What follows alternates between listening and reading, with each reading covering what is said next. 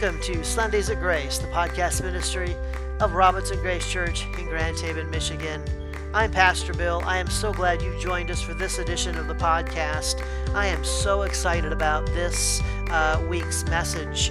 I've been at the church about 15 years now, done about 90 sermon series, and I have to say this sermon series is probably my most favorite ever, most meaningful for me personally. A spiritual EKG where we're looking at this new creation heart we receive when we put our faith and our trust in Christ. Today's message is simply the deepest desires of our heart. And we're going to see that our greatest need is indeed our deepest desire. Hey, if you'd like to download handouts for this sermon, or if you'd be so inclined to support the ministry of Robinson Grace Church, you can do that all online at myrgc.com. And we thank you for stopping by there if you so choose to. Anyway, I think today's message, you're going to find it very encouraging. Might learn a thing or two about your new creation heart that might just blow your mind, but it's good stuff. So let's get right to the message today. The deepest desire of our hearts.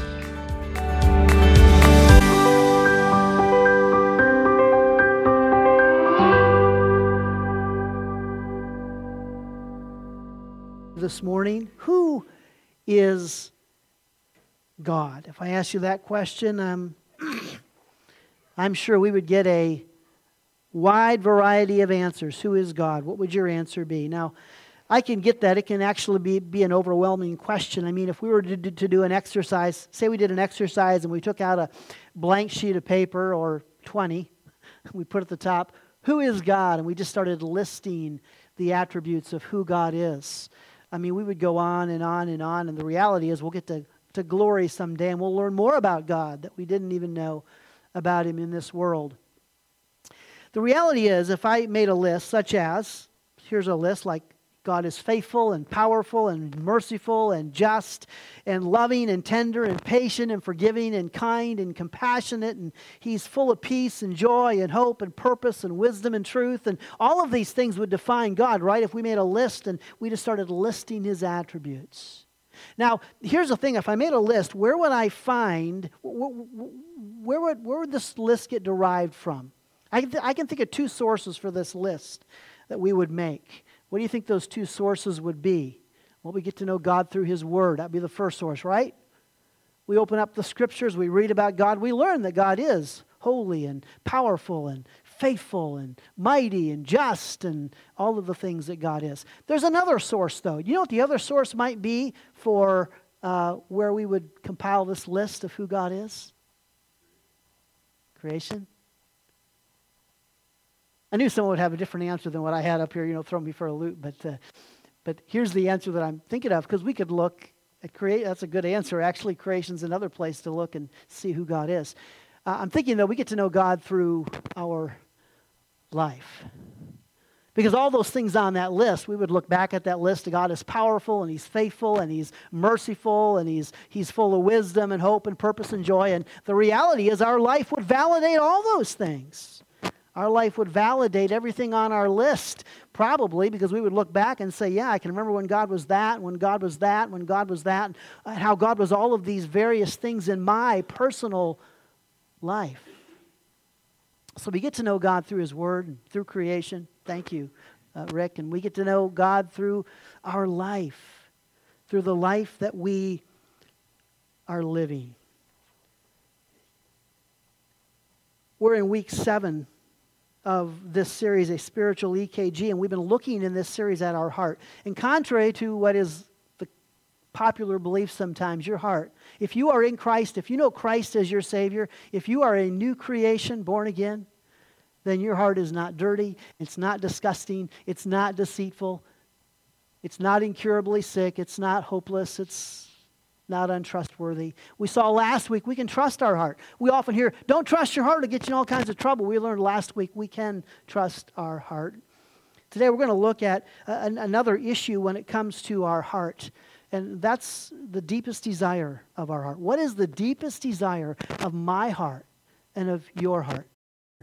Here's what I want us to see this morning. Our greatest need is our deepest desire. And we can see this from both sides of the grave. What I mean by that is you are dead in your sins in Adam. On this side of the grave, your greatest need is Christ.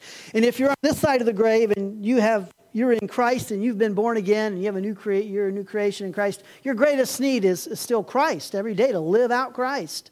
And so our greatest need is always our deepest desire. And what is our deepest desire? Well, it is to know Christ. Here's what Paul says in Philippians chapter 3. We'll start here. But whatever gain I had, I counted as loss for the sake of Christ.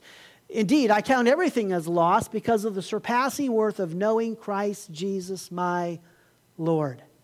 For his sake I have suffered the loss of all things and count them as rubbish in order that I may gain Christ and be found in him, not having a righteousness of my own that comes from the law, but that which comes through faith in Christ, the righteousness from God that depends on faith, that I may know him and the power of his resurrection, and may share his sufferings, becoming like him in his death, that by any means possible I may attain the resurrection from the dead. What a powerful passage by Paul. And here's the thing that is so incredibly amazing about this passage, is that Paul writes this, get this, 25 years after his conversion. 25 years earlier, Paul is on this road to Damascus, and he's struck down by this bright light, and he is saved, enters into a relationship with Christ. And 25 years later, 25 years of studying Christ, and 25 years of preaching Christ, and 25 years later of serving Christ and suffering for Christ. And Paul says, I want to know him. I want to know him. I want to share in his sufferings. I want to know the power of his resurrection. I want to be just like him in his death. What a reality for Paul to come out and make this statement and make this claim. So from both sides of the grave, we can see this. We can see, first of all, that our deepest desire in Christ is to know Christ. If we have a relationship with Christ, if we're a new creation in Christ, our deepest desire more than anything else is we want to know Christ. That's at the core of our heart.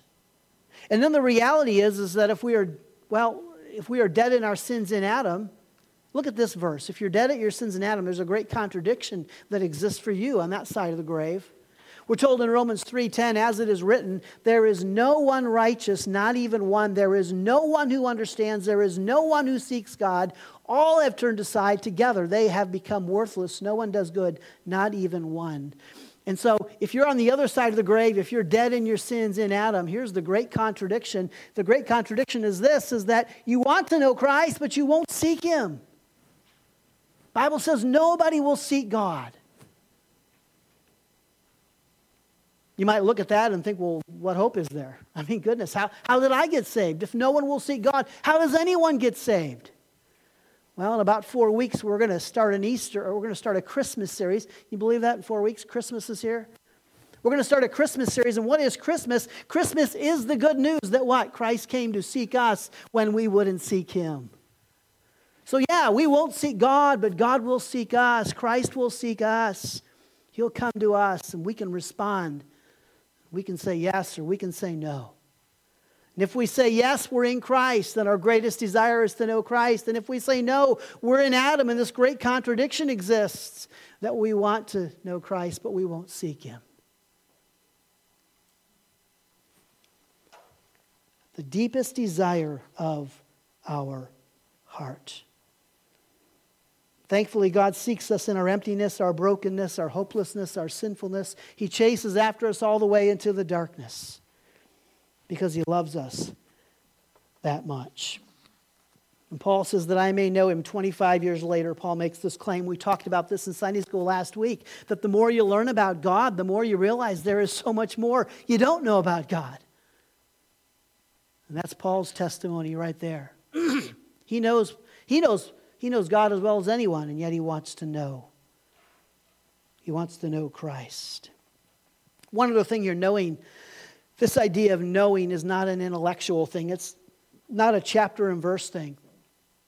It's not that I know God chapter and verse, that I know him intellectually in my head. It's that I know him by experience. Yeah, we can make a list of things out of the Bible, and my knowledge, my understanding of God, sure, it starts with the Scriptures. It's rooted in the Scriptures. I make a list by the Scriptures, but they're validated by his work in my life. And when Paul says, I want to know him, it's he wants to know him in his own personal life. Look with me at Ephesians 3.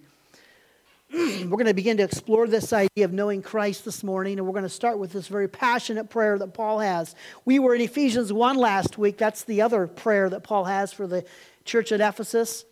But here we are. Here we are as we're going to look at this idea of knowing Christ intimately and personally, not just in our head, but in our heart. Paul's passionate prayer, it's rooted in their potential. Here he is in Ephesians 3, for this reason, says Paul.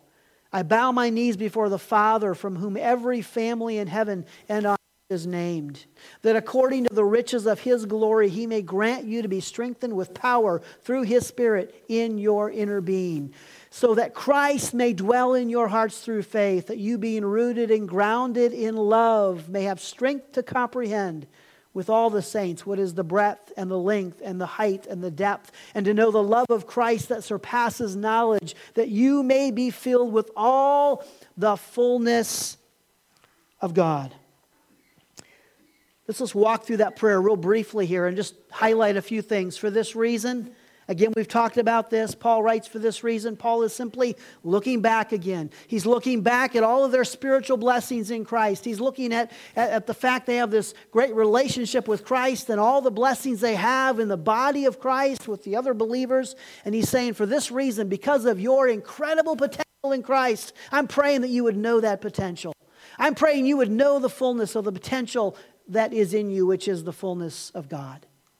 And then he says this, that Christ may dwell in your hearts by faith. What does that mean? I mean, isn't Christ already indwelling them? Yes, Christ is already indwelling them. There's two words for the word dwell there. One word is someone who comes by as a stranger and takes up kind of a temporary residence. The other word is the word used here. It's someone who comes and makes a permanent dwelling, comes and moves in permanently. And so Paul is saying that Christ would dwell in your hearts by faith. But isn't he already dwelling in our hearts? Didn't he already take up permanent residence? He did. But here's what Paul's main thrust is here, is that the Christ who indwells us would really indwell us, would really live in us. That people would look at our lives and say, hey, there's somebody else living in your house that's not living in mine. Kind of like this. If you remember in the Old Testament, when God would come down on the temple or on a mountain, right? The glory of God would come down, the presence of God, and it would consume. And I think that's the reality here, that Christ who indwells them would consume them, that Christ who indwells us would consume us, totally consume us, that others would look at us and know that Christ indwells us. Or maybe they don't know it's Christ, but they would know there is something different about our life. He prays that Christ may dwell in your hearts by faith. And then he says to be filled with all the fullness of God. And we talked about this a few weeks ago, right? For us to be filled, when we're filled with the fullness of God, when we're filled with the Spirit, it's an internal filling. Like Bob was filled with anger and Mary was filled with hope. And it's this internal filling. It's not an external filling.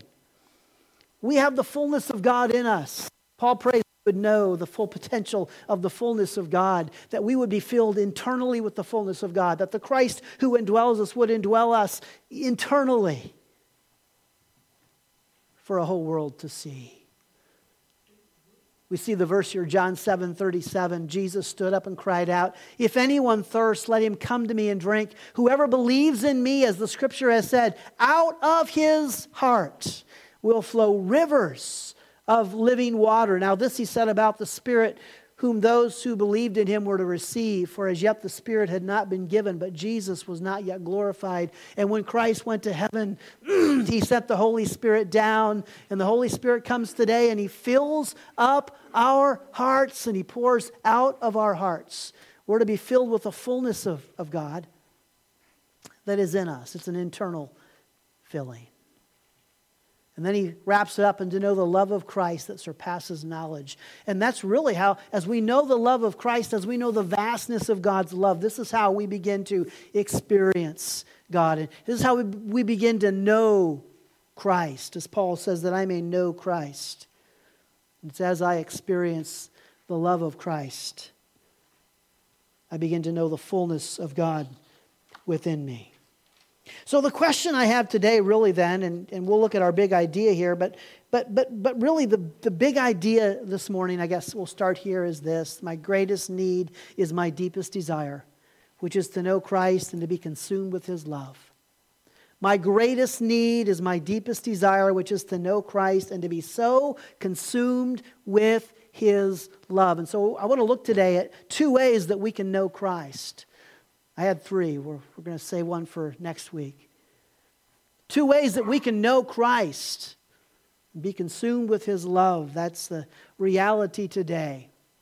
How can we know Christ more personally and deeply? How can we know Him beyond chapter and verse, beyond head knowledge? How can we know Him in our heart and in our life? Here's the first way: to trust Him in our circumstances. We will get to know God more personally and intimately and deeply when we trust Him in our circumstances. Again, the words of Paul, that I may know Him and the power of His resurrection, and may share His sufferings, becoming like Him in His death. And again, we see this is more than just head knowledge. This is beyond the personal revelations he had about, God gave him those personal revelations and explained to him the message of grace. This is far more than that. This is knowing Christ personally and intimately. Yeah, have you ever witnessed two strangers come upon each other and they've got some things in common, and immediately it's like they're old friends? You have two guys that served in World War II or something, and they're total strangers, and they start to talk, and all of a sudden it's like they've known each other for their whole life. Or you got two women maybe, and they both work in different parts of the country, and they work maybe in really rough inner city schools. And they just start dialoguing about their job, and the next thing you know, it's like they've been friends forever. There's just this reality. And when you look at Paul and you look at Christ, you would say he shared in His sufferings. They had a relationship that was really tight. They related to this idea of suffering for the gospel. I'm not saying that their suffering was identical, but I'm saying that, yes, Paul certainly suffered for the gospel and shared in the sufferings of Christ. That is the reality. And then again he says it, that I may know Him and the power of His resurrection, and may share His sufferings, becoming like Him in His death. Look at a great thing. Paul knew Christ as he shared in His sufferings. Let me give you one example. It's in 2 Corinthians chapter 1. Here's Paul's testimony.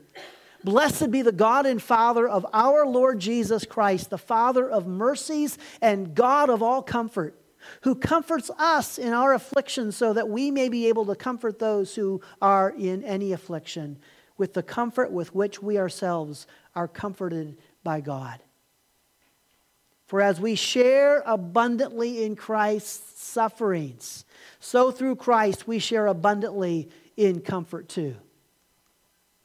If we are afflicted, it is for your comfort and salvation. And we are comforted, it is for your comfort, which you experience when you patiently endure the same sufferings that we suffer. Our hope for you is unshaken, for we know that as you share in our sufferings, you will also share in our comfort. And Paul knew the God of all comfort in his suffering. Just as Christ found comfort from the Father when He was on the earth and when He suffered, so did Christ find comfort in the Father. And Paul also knew the greater purpose behind His suffering, that when we suffer, that we go through experiences, that we can then take those experiences and we can relate to somebody else who is suffering. I mean, that's the story of Christ on the cross, right? Who didn't just go to the cross and die for our sins, but He went to the cross and took anything we would ever experience. He took it on Himself in His body on the cross, and He can relate to whatever you're going through in your life. There is no situation you will not walk into. There's no temptation you won't face, no struggle with sin, no hurt or pain that Christ cannot relate to. He is the God of all comfort. The reality is, we are to be filled with the fullness of God and the love of Christ so we can pour ourselves out to others. And the reality for Paul is that, again, he got to know Christ. He got to know Christ as he shared in his sufferings. And as he knew Christ more fully in his sufferings, he then poured himself out in service to others and in comfort to others. He understood what others were going through. That I may know him and the power of his resurrection, and may share his sufferings, becoming like him in his death. John McCrae writes in Christian history, listen to this, the Apostle Paul spent roughly 1/4 of his missionary career in prisons. Roman imprisonment was preceded by being stripped naked and then flogged, a humiliating, painful, and bloody ordeal. The bleeding wounds went untreated as prisoners sat in painful leg or wrist chains. Mutilated, blood-stained clothing was not replaced even in the cold of winter. Most cells were dark, especially the inner cells of a prison, like the one Paul and Silas inhabited in Philippi. Unbearable cold, lack of water, cramped waking hours, miserable, cramped quarters, and sickening stench from few toilets made sleeping difficult and waking hours miserable. Because of the miserable conditions, many prisoners begged for a speedy death. Others simply committed suicide. In settings like this, Paul wrote encouraging, even joyful letters and continued to speak of Jesus. How did he do this? How did Paul have such an attitude? Because his greatest need was his deepest desire, which was to know Christ and to be consumed with his love. That's how Paul did it. The greatest need and the deepest desire of his heart was being fulfilled in that prison cell as he shared in the sufferings of Christ. You see, Christ did not simply indwell Paul. Christ consumed Paul. And he got to know Christ in his circumstances. He trusted him in his circumstances. In fact, I can think of 3 ways that Paul trusted Christ in his circumstances. Paul trusted Christ to know what to do. That's the first thing. We continue on there in 1 Corinthians. Here's what it says, or 2 Corinthians. Here's what it says. For we do not want you to be unaware, brothers, of the affliction we experienced in Asia. For we were so utterly burdened beyond our strength that we despaired of life itself. Indeed, we felt that we had received the sentence of death. He goes on. But that was to make us rely not on ourselves, but on God who raises the dead. He delivered us from such a deadly peril, and he will deliver us. On him we have set our hope that he will deliver us again. You also must help us by prayer so that many will give thanks on our behalf for the blessing granted us through the prayers of many. And so the reality is here, Paul trusted Christ to know what to do. And it's really simple. You know, Paul doesn't hide anything here. He's very transparent. He says, look at the suffering I'm going through. But here's the question I had here is, why was Paul in Asia, in the state that he's in right now, suffering in Asia? Why is he there? Anybody know why he's there? Don't overthink it. He's there because that's where Christ sent him. That's where God sent him. And Paul's life was simply about what God wanted and where God wanted. And if it was suffering in Asia, so be it. If it was sitting in a prison cell writing a letter to another church, so be it. Whatever God wanted, wherever God wanted, Paul was all about what God wanted. And he trusted God in his circumstances by simply trusting him with what he was supposed to do. As I said, Christ didn't just indwell Paul. He consumed Paul. He consumed Paul's agenda, and he consumed Paul's fear, and he consumed Paul's worry, and his will, and his struggle, and his pride. Christ consumed Paul.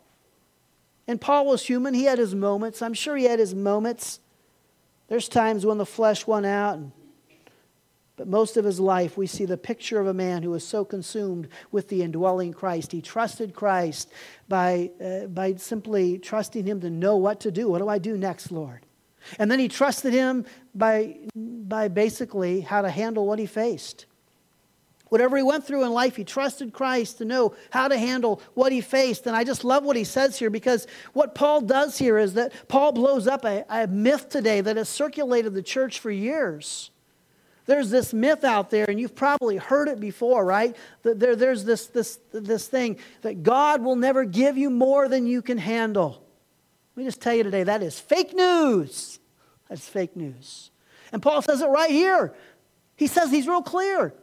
We were so utterly burdened beyond our strength that we despaired of life itself. Indeed, we felt that we had received the sentence of death. And so Paul said, hey, I had more than I could handle. Why did he have more than he could handle? So that he would. What the last sentence there, that was to make us rely not on ourselves, but on God who raises the dead. I love that. He relied on the God who raises the dead. The very gospel that Paul preached, he went out and preached the gospel, right? The gospel of the death and resurrection. And the very gospel that Paul preached was the very gospel that empowered him to preach it. He trusted Christ to handle what he faced in this world. And that was so that he would rely on God. But also note this as well. He says this in verse 11. You also must help us by prayer. And so let me just say that this morning, that we also have more than we can handle, so we'll rely on each other. Reality is, I need you to pray for me, and you need me to pray for you, and we need to pray for each other. And that's the way God has designed it, that we would rely on each other. We won't make it through this world on our own. That's the reality. In the end, we get to know Christ when we trust him in our circumstances, with what to do and how to handle what we face. And finally, he trusted Christ simply with this, for the results of his obedience. For the results of his obedience. In fact, I posted something on Facebook about a week or two ago from Oswald Chambers. I love this quote. Let the consequences of your obedience be left up to God. Real simple. It's our job to obey. To be so consumed with Christ that we simply obey and we follow him and do whatever he asks, and we just let the consequences of our obedience up to God. That was Paul's testimony. That was Paul's life. If the consequence was a prison cell, so be it. If the consequence was suffering for the gospel, so be it. And the reality is, for Paul, one definitive result, one definitive consequence of his obedience and of his sharing in Christ's sufferings, one definitive result was the fact that he got to know Christ more deeply and more personally and more intimately. See, it was okay with Paul because his greatest need was his deepest desire, which was to know Christ and to be consumed with his love. And as he suffered and as he shared in the sufferings of Christ, this became a reality. His deepest desire was to know Christ, and it was being fulfilled, and Paul was fine with that. And that is his prayer today for you and me, for the church at Ephesus, that in our every trial, struggle, and circumstance, we would know Christ more deeply as we experience his love. I'll give you one last thing here before I move on. And Paul knew there was no circumstance as well that could separate him from God's love. In Romans 8, he says this, who shall separate us from the love of Christ? Shall tribulation or distress or persecution or famine or nakedness or danger or sword? As it is written, for your sake we are being killed all the day long. We are regarded as sheep to be slaughtered. No, in all these things we are more than conquerors through him who loved us. For I am sure that neither death, nor life, nor angels, nor rulers, nor things present, nor things to come, nor powers, nor height, nor depth, nor anything else in all creation will be able to separate us from the love of God in Christ Jesus our Lord. And we read that, and I think what a great declaration by Paul. What an amazing confidence he had in Christ. And I think this goes both ways, though. I think we read this, and this is the way it's to be read. We read this primarily as Paul saying, well, nothing can separate us from Christ because Christ has a hold of me, and Christ will never desert me, and Christ will never let me go. But I think there's also maybe a sense in here of Paul saying, I don't care what I go through. I don't care what I face. Nothing on my end will separate me from the love of Christ. I will not let go of Christ. I will not stop hanging on to Christ, no matter what I suffer, no matter what I endure. Because I want to know Christ, and the power of his resurrections, and I want to share in his sufferings and become like him just in his death.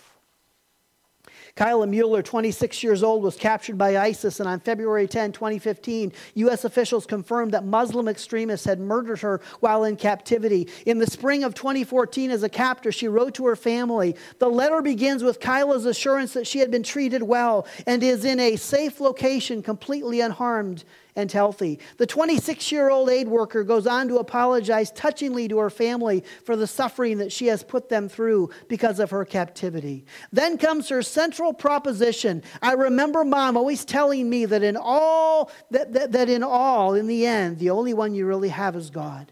I have come to a place and experience where in every sense of the word, I have surrendered myself to our Creator, because literally there was no one else. Kyla, who was involved in the campus ministry at Northern Arizona University, goes on to relate how God, and by God and by your prayers, I have felt tenderly cradled in free fall. She adds, I have been shown in darkness light and have learned that even in prison one can be free. I am grateful. I have come to see that there is good in every situation. Sometimes we just have to look for it. She concluded, please be patient, give your pain to God, and know you would want me to remain. I know you would want me to remain strong. That is exactly what I am doing. Do not fear for me. Continue to pray as will I. By God's will, we will be together soon. All my everything, Kayla. She wrote that in 2014. In 2015, she was murdered by ISIS. And how can a girl like that have such hope, such confidence, and such joy? Because my greatest need is my deepest desire, which is to know Christ and to be consumed with his love. And we can be consumed with his love even in our darkest moments. So we know Christ as we trust him in our circumstances. And then we know Christ, secondly, as we experience him in our relationships. As we experience him in our relationships. And here's the fascinating thing. We think about the scriptures, right? And we think about the scriptures as primarily being about our relationship with God. But it's amazing how much of the scripture is about our relationship with each other. It really is. While the Bible is primarily about our relationship with God, much of it is also about our relationships with each other. And I'm going to show you something here in this second point that is just so amazing and phenomenal. But the thing is, God always intended for us to be in relationships. You go back to Genesis. It's fascinating in Genesis, right? God creates, and every day God gets done creating. He gets done creating the first day, and he creates the sky and the water, and he says it's good. And the next day he creates the sun and the moon, and he says it's good. And the next day he creates the plants and the trees and says it's good. And the next day he creates the birds and the beasts, and he says it's good. And on the last day, he creates Adam, creates mankind, and he looks at mankind and all of his creations, and he says, it's very good. And then you stumble over into chapter 2, and all of a sudden God says, it's not good. Wow. It's good, it's good, it's good, it's good, it's good, it's very good, it's not good. What wasn't good? What about his creation wasn't good? It was not good that Adam was alone. Adam didn't have anybody for him. There was nobody on the earth just like Adam. God said it's not good because God always intended for us to be in relationships. And we saw it a moment ago that we can't handle this life on our own. We need to pray for each other, and we need to be there for each other. And the reality is we learn something more about God through Eve. There's something we learn about God through Adam, the male, and there's something we learn about God through Eve, the female. It's no wonder that in a society that is increasingly turning upon God, we have all these struggles with what is a man and what is a woman. It's no wonder. It's an attack on God. Because God is revealed through men and is revealed through women in unique ways. And I've talked, the last 2 weeks, I've made the point that the moment we're saved, God puts us into his family, into his church, into his body. And we all come and we have unique personalities, and we have unique interests, and we have unique skills and talents and gifts and unique life experiences. But we come to the church and we all have the Holy Spirit, we all have the mind of Christ, and we all have this new creation heart. And we're all one. And we're part of God's family, and that's the way God always intended it to be. I find this amazing reality. It was so evident last week in Sunday school. We sit in a small group Sunday school study, right? We're studying Hebrews, and over here, Steve says some profound thing, and then somebody else over here says some profound thing, and someone else over here says some profound thing, and you get done after 40 minutes of studying the Bible together, and you realize all these profound thoughts that came from all over the room and gave you a complete picture of God. That's just the way it works. God speaks to us and reveals himself through a plurality of relationships. You want to know God more deeply and more personally? Yeah, we do that through our relationships. Now, there are many passages we could go to in the Scripture that talk about our relationships. Paul especially has many. I'm going to go to one this morning. I want to show you something really fascinating about our new creation heart. So we're going to go to the love chapter in 1 Corinthians 13. And here's what Paul says: if I speak in the tongues of men and of angels but have not love, I am a noisy gong or a clanging cymbal. And if I have prophetic powers and understand all mysteries and all knowledge, and if I have all faith so as to remove mountains but have not love, I am nothing. If I give away all I have and deliver up my body to be burned but have not love, I gain nothing. Now, Paul starts out here right away and says love is so important that if you don't have love, everything else is a waste of time. Everything else is worthless and invaluable without love. That's a pretty strong statement by Paul. That's a pretty powerful statement by Paul. How can he be so bold and so adamant on this issue? Paul says you can have all kinds of spiritual superpowers, and without love, it's all a waste of time. Love is clearly vital. But how can Paul be so bold and so adamant? And have you ever asked yourself that question? Why is love so important? It's not like Paul says, you need love, it'll improve your relationships. Paul says if you don't have love, you ain't going to have any kind of relationship. They're all a waste of time. That's what Paul's saying. How can Paul say that? Well, let me answer that question. I don't think we've probably maybe ever considered it before, but why is love so important that without it we have nothing? He goes on. Why is love so important? He goes on. Love is patient and kind. Love does not envy or boast. It is not arrogant or rude. It does not insist on its own way. It is not irritable or resentful. It does not rejoice at wrongdoing, but rejoices with the truth. Love bears all things, believes all things, hopes all things, endures all things. Love never ends. So now faith, hope, and love abide, these three. But the greatest of these is love. So we read this, we can see the value of love. We can see how choosing love will be positive, right? It can improve our relationships if you just live that out. It'll improve your relationships. That's true. But Paul's saying this is more than just improving our relationships. This is without love, everything is a waste of time and it's invaluable. So what is the point here? What is Paul saying here? What's the greater case that Paul is making?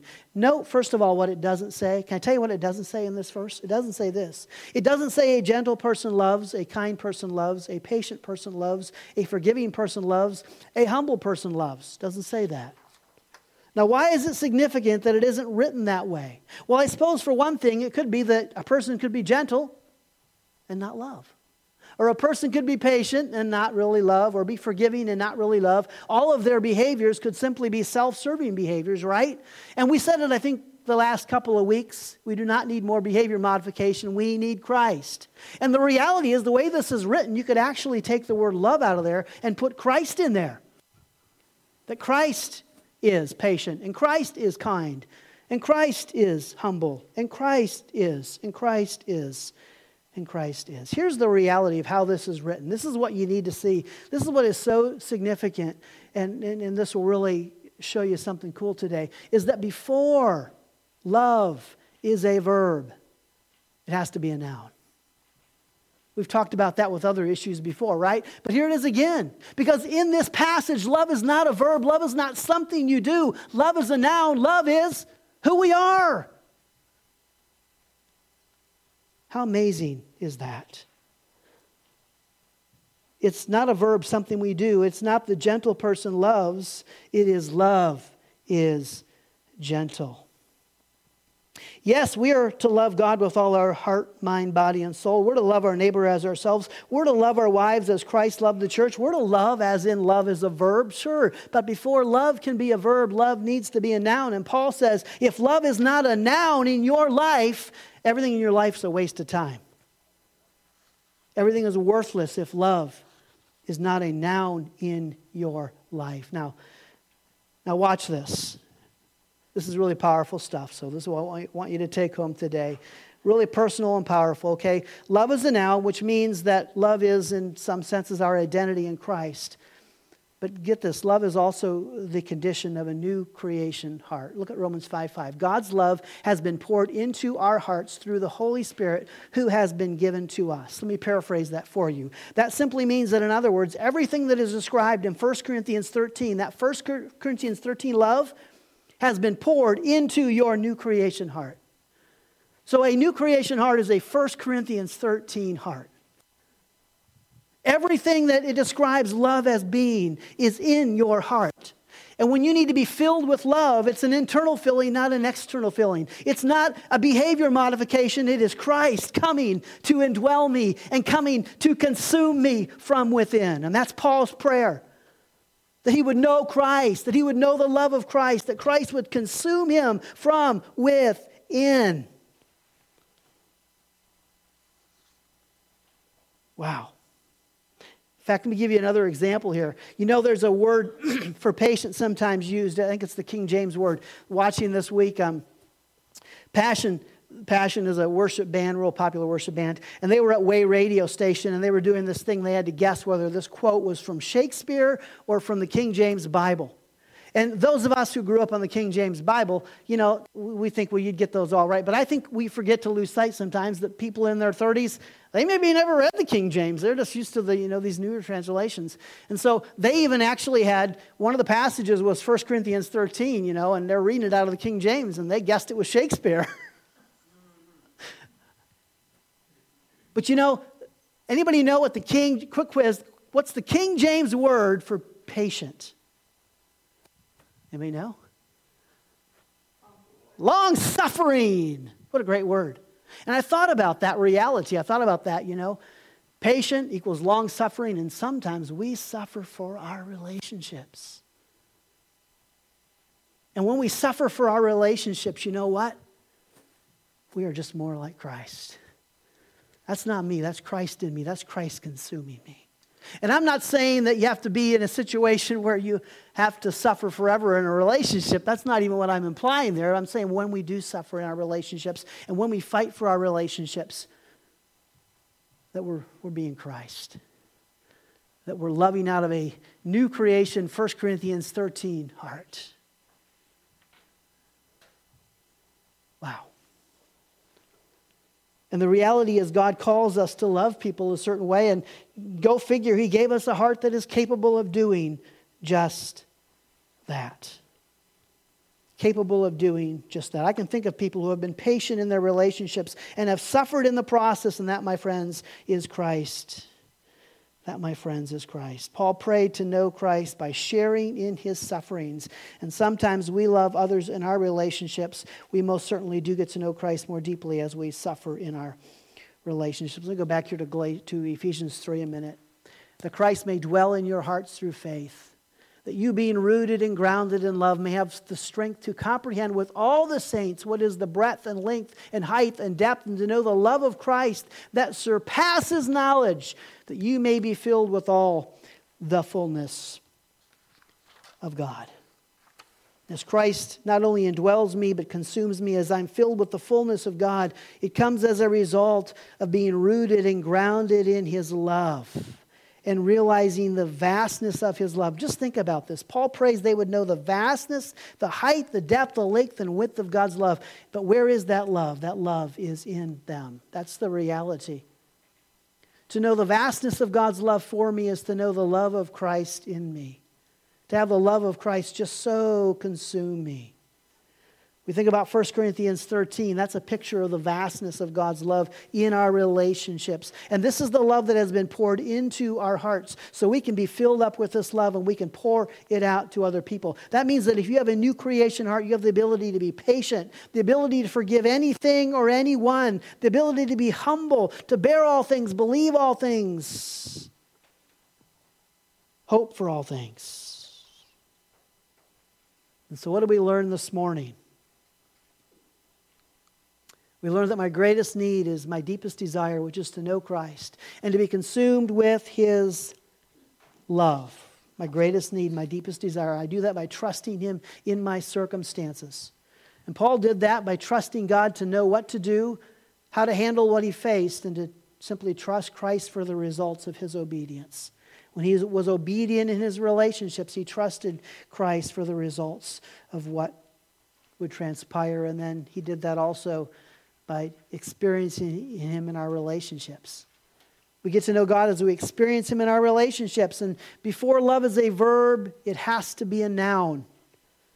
And then we need to know that our new creation heart is a 1 Corinthians 13 heart. You know, we can be consumed with Christ and experience His love in our relationships, in our struggles, in our circumstances, in our temptation, in our sin. Our relationships, our circumstances can bring out, think about this, it can bring out our fear, our doubt, our worry, our anger, our resentment, or any other destructive emotion. We can go through cancer and pray in anger. Or we can go through, through cancer and experience the love of Christ, the vastness of God's love. We can go through a financial difficulty or a job loss and pray in fear and doubt and bitterness, or we can experience the love and the faithfulness of God. We can go through a divorce or have another significant relationship implode on us, and we can pray as a victim. We can pray in resentment, or we can experience the vastness of God's rich, deep love, which in turn fills my heart with the fullness of God's love, which is Paul's prayer for the Ephesians in this prayer for this very reason, because of the potential within you, because he looked at their life and saw their potential, because the fullness of God indwelled them, that the fullness of God would just erupt within them. And this is Paul's prayer for the Ephesians, that they would know this love, and it's his prayer for himself, that I would know Christ, the power of His resurrection, that I may share in His sufferings and become like Him in His death. Let's pray. Father God, thank you. Thank you for these hearts. Thank you for these hearts that beat with your desires, that want what you want, and most importantly, we want to know you. We want to know you, and we want to be consumed with your love. Consumed with your glory, consumed with who you are. And so I pray this week as we go home, help us take this message and just know how to apply it to our life. Help us know how to trust you in our circumstances. But Lord, help us just find that one person that we can reach out to this week. And we can take the love of 1 Corinthians 13 and we can pour it into that person's life. As we're filled with God's love, we are filled to overflow into the lives of those around us. So I pray you put a name on each of our hearts, that we would take that person and we would love them this week as Christ does. And all God's people said, amen.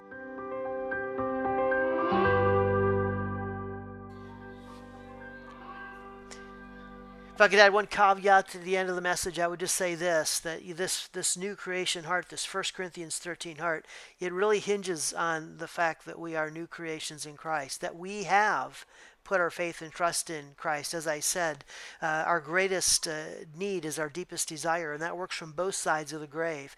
If you're on the side of the grave where you have put your faith and trust in the resurrected Christ, then you are a new creation in Christ. But if you're on the other side of the grave, if you have not put your faith and trust in Christ, then it is true. There's this great contradiction in your life that you want to know Christ, but you won't seek Him. But the good news is He is seeking you, and He is knocking on the door of your heart, and He's saying, hey, would you let me come in? And if you will if you can just believe today that Christ came to die on the cross, to pay the price for your sin. Yes, we are sinners. We have wronged a holy God. But if you can believe that Christ has taken your place on the cross and paid the price for your sin, and if you'll just humbly receive him today, ask him to be your Savior, he will come into your life. He'll make you a brand new creation, and he'll give you a new creation. 1 Corinthians 13, heart. How cool would that be? Hey, let me just encourage you today that if you have that new creation heart, that you would just choose one person, whatever person God puts on your heart, and then go to 1 Corinthians 13 and read through that passage and just pick out one of those nouns, one of those descriptive nouns, and say, I'm going to love this person this week in this way with my new creation, 1 Corinthians 13 heart. Thanks so much for joining us for this edition of Sundays of Grace. We look forward to talking with you again next week. Good day.